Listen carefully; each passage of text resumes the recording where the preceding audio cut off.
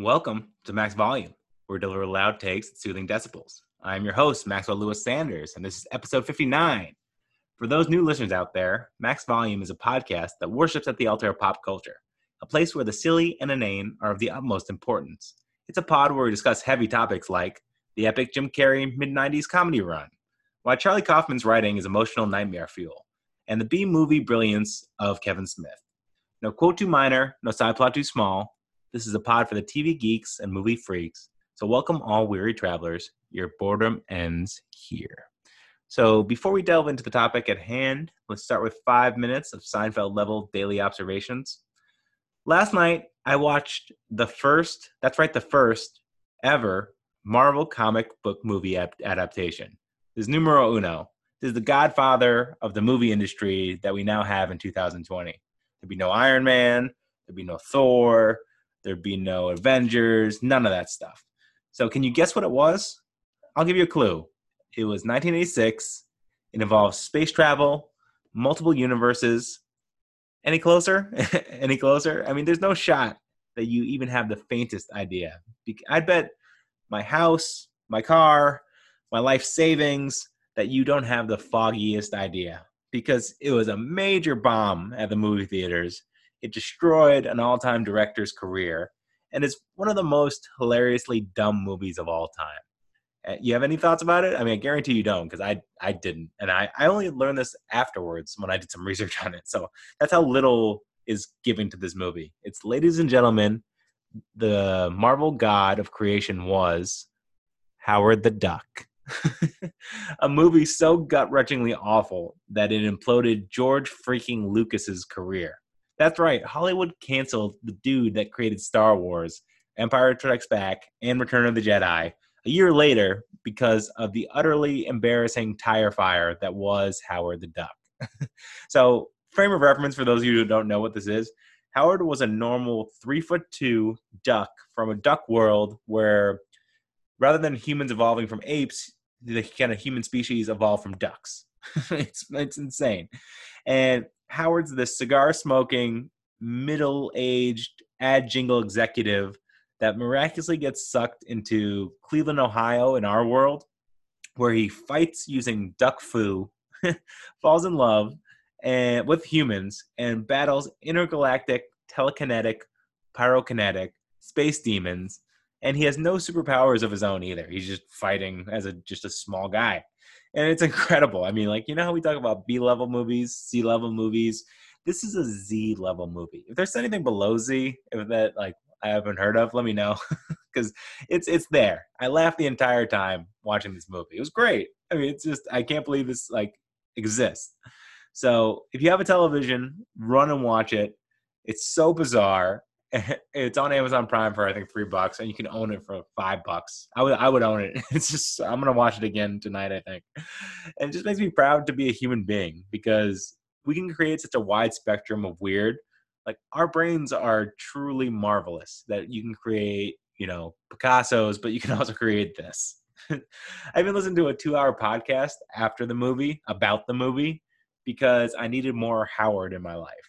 And I'm also doing a pod on Howard the Duck on Sunday with my buddy MG. So I wanted all the firepower to discuss this masterpiece of a failure. Apparently the comic book it's based off of, Howard would battle like ninja cows and cannibalistic gingerbread men. I mean, this is the kind of stuff that they said, you know, this is how we're going to start Marvel. It's unbelievable where it's come from there. And I could go on and on about all the quack puns and surprising amount of nudity for a PG movie. There's a ton of nudity. And this movie was advertised to kids, and you know, it's like a cartoon looking, it's kind of like Daffy Duck came half alive. You know what I mean? He's like kind of a Muppet, but a human Muppet. It's terrifying looking. His eyes look real and like they move like human eyes do. It's really kind of bizarre. And he's from outer space, and it's just, oh my God, it's so bizarre. So as a palate cleanser, I want to talk about something more grounded, more rational, more serious as my central topic. I want to talk about a blind lawyer in Hell's Kitchen who beats criminals senseless at night while using his walking stick as he dresses up like a leather daddy version of Satan. Oh, and he's a lawyer during the day, of course. That's right. I'm talking about 2003's Ben Affleck's driven superhero movie that is bathed in B-movie glory and needs to be given its due. So remember, kids, comic book movies weren't the well-manicured, no-budget, too-high masterpieces that we see today in 2003. That began in like 2008 with Iron Man and The Dark Knight. Before that, the best we could hope for was a great cast, hamming it up. They're there for a paycheck. Some fun action that doesn't seem CGI'd, and you can't like see the wires for special effects, and a snappy script that moved fast. And the best in breed of this era of superhero flicks was Spider-Man 2. Shout out Doc Ock. I think Albert Molina played him. Just gave him a lot more gravitas than he needed. And the special effects were awesome. It comes from Sam Raimi, who was in horror before that. So, I mean, he's got kind of a weird horror action kind of vibe to him. And the other one that really shone was the Daredevil movie with our beloved blind lawyer, Matt Murdock. So small backstory for Double D. That's right. I call Daredevil Double D. We're good friends. His dad was a prize fighter. He didn't take a dive in a fight, so he was murdered by the mob. Classic origin story for any kind of superhero. The unique thing, though, about Matt is he lost his sight when he was a kid in an acid accident. Which, side note, I don't know how you splash acid only on your eyes, very specifically. Like, shouldn't he have some scarring around it, or some part of his body? But no, just right in the eyes. That's all I did. He fell eyes first in a vat of acid, if that's possible. But the cool thing is it heightened the other senses he had. So he could hear things really well, smell. I mean, I think he had almost kind of a sonar. That's how they show how he sees in the movie. Like if he hears something, he sees the vibrations, kind of like a bat does, I guess. And it felt super unique as a superpower because rarely are superheroes given a visible handicap. You don't see armless Superman or deaf Batman. It just doesn't happen that way. And Affleck's portrayal of him, he isn't this brooding sad sack like he is as Batman. In Batman, he's just sad in the shower and just gruff. In this movie, he's affable and occasionally smart-ass and kind of charming. And it reminds me of Good Will Hunting and Dogma Ben Affleck. And that's the Ben Affleck I like. I miss Ben Affleck before all the turmoil in his life. So sure, in this movie, he has some morose moments and he can, mourn lost comrades in the rain with the best of them. But when he's goofing around, that's the Ben I like to see. I missed you, Ben. I missed this Ben. So now I said the makings of a great early 2000s superhero film had to be a great cast. And this one does not disappoint. This is a murderer's row of a cast. You have Jennifer Gardner as Elektra Natchios. What a fun name. Elektra Natchios. She's daughter of a corrupt, wealthy millionaire who gets murdered, and she seeks revenge for her father, of course, because, in the superhero world, that's, it's a coin flip. It's either you accidentally stumbled on a science experiment or someone in your family got murdered. That's kind of the two origin stories that people go to. And she has these really cool weapons. She's using, I think they're called sais. It's spelled S-A-I. It's these 3-pronged dagger sword thingies that Raphael in Teenage Mutant Ninja Turtles rock too. So they're freaking cool. You can flip them in your hands. They're very, very visually satisfying. So her and Daredevil have this kind of crime fighter chemistry on rooftops. And in real life, Jennifer Gardner and Ben Affleck got married. So I love when that happens. You know what I mean? Like, people have chemistry on screen, they fall in love in real life. I don't think it ever works out, but for those few years, I'm like, good. That makes me happy. There's cool fight scenes between the two of them. There's one where they're using seesaws on a playground and like bouncing themselves, which is kind of crazy. And their romantic stuff works more than usual because of their natural chemistry and he's like I said, he sees everything because of vibrations. So when he sees her for the first time, it's because they're out in the rain and the raindrops are on her face. And that's how he kind of picks up how she looks.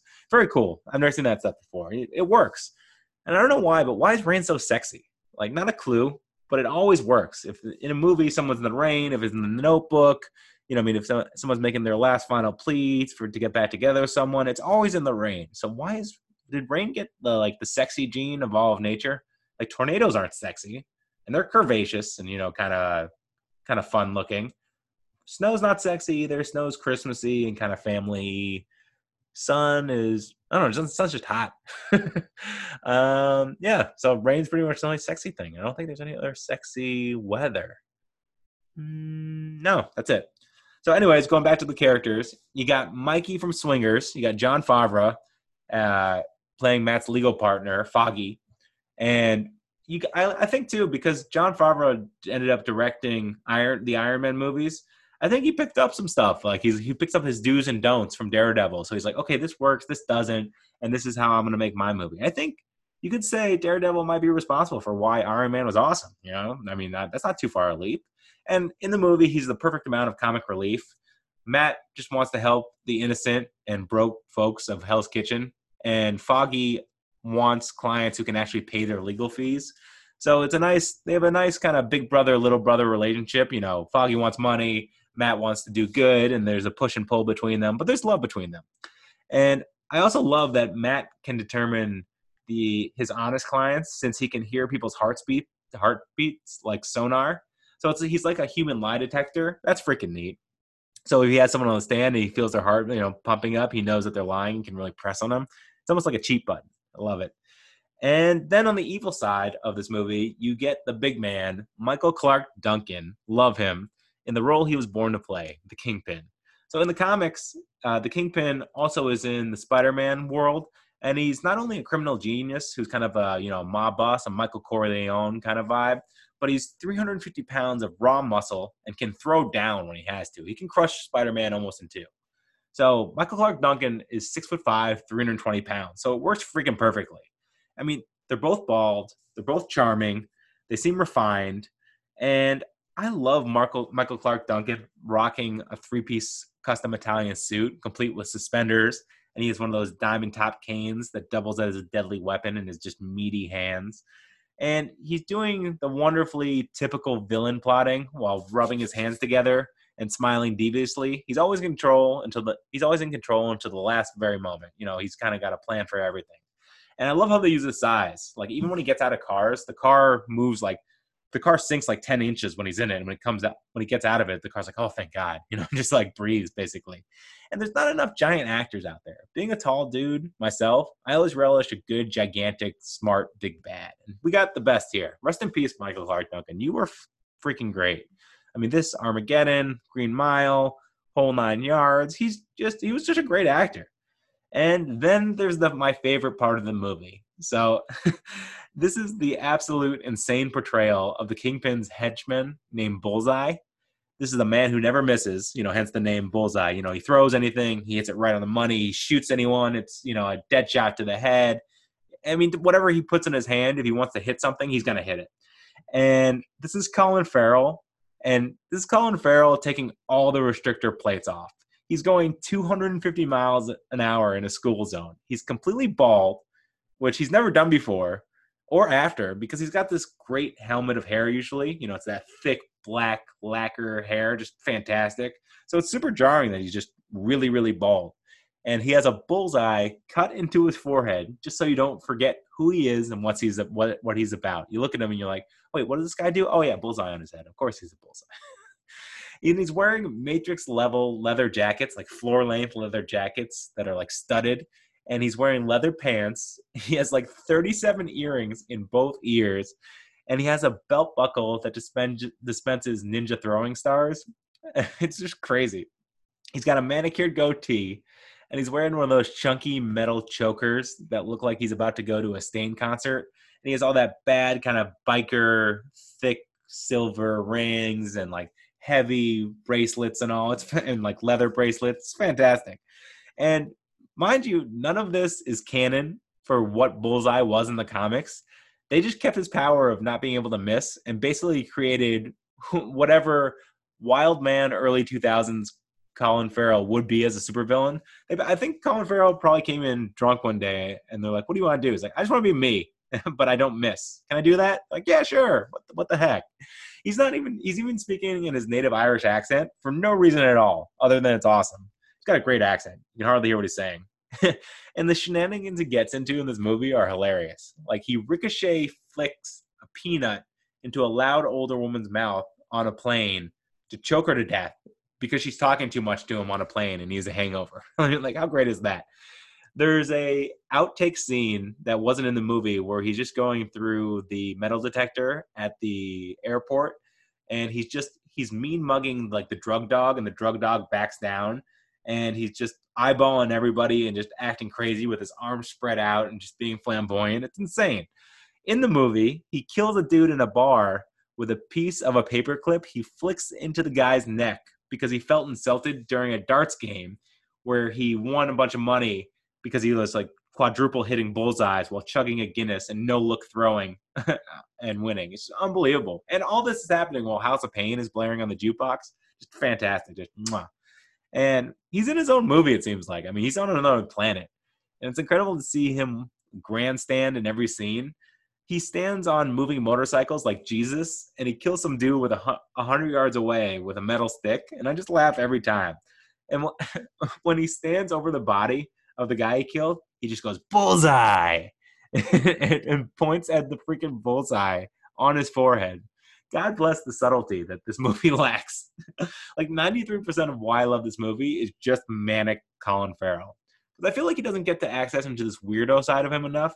He's just so good looking that he's pigeonholed into these lead parts. Because, I mean, great, yes, he's extremely handsome. But he's really at his best when he's frantic, when he's crying, screaming, bouncing off the walls weird. I mean, you look at In Bruges, what other movies? In Bruges, Seven Psychopaths, this, God bless this. And I mean, he doesn't get to do that role enough. So he does things in this movie where like he bulges his eyes confidently and it makes him look like he thinks he's going to melt you with telekinetic lasers. I mean, just God bless this man and this role. So I can do a full thing about it, just him in this movie, and which I kind of have. That's a good 5-minute rant. But back to the movie. So the action scenes are really well done and fast moving. You never feel the movie slowing down. It's mindless entertainment. You watch it, consume it, you enjoy it, and you move on. And the best part of this movie, besides Colin Farrell, of course, is the soundtrack. So this was the glory days of nu metal, alternative, pop punk, and what a glorious time to be alive. And that's my forever wheelhouse. I mean, you could pop in, I could search nu metal playlist on Spotify and be good for the next 2 weeks. And there was no need for them to blow such cash on a musical budget, but my God, did they do it right. I mean, I looked up everyone who's on this soundtrack. They got Seether, they got Drowning Pool, Saliva, Fuel, Nickelback. And by the way, if you're like, Nickelback, Nickelback rocks, okay? That gets put on at any bar. It's like, reminds me, everyone still knows that song. They get made fun of, but it's catchy stuff. So you back off Nickelback. They got Finger 11, Hoobastank, Chevelle, and the Pierre de Resistance. Not one, but two songs from modern-day goth siren Amory Lee and her band Evanescence, who were the titans of the early 2000s music scene. They played Bring Me to Life, which is their main hit, as Electra trains with her side daggers and rips open sandbags that are painted to look like her enemy, and just so great. And the sand ripping out is just, a good visual. And for those of you who don't know this song, go listen right now, because it's an all-time, universally beloved, blood-pumping, catchy, pop nu metal forever hit. I mean, I work at a bar, and still, if I play the song at midnight, everyone knows the words, everyone's fired up. It's just fantastic. And also, you get the soulful My Immortal song from them too, and that conveys the love between Elektra and Matt, and it adds to the emotion. It just makes it like, oh, they really do care for each other. It's just such a 2003 movie, and the music just solidifies it as frozen in time. Like, even everyone's sleek Nokia phones that were a generation before smartphones, when you could only play Snake on the phone, but like it was all about getting it small and kind of compact and almost gadget-like looking. It just makes me laugh. This movie is such a fun ride. It checks all the boxes for entertaining, well-done drivel. And sometimes that's all you want from a movie. Like, not everything needs to be The Social Network. So just turn your brain on for a few hours and revel in this Golden Corral level buffet of low-class pleasure. Please do it now. So I'm going to go watch it again. What the heck? Later.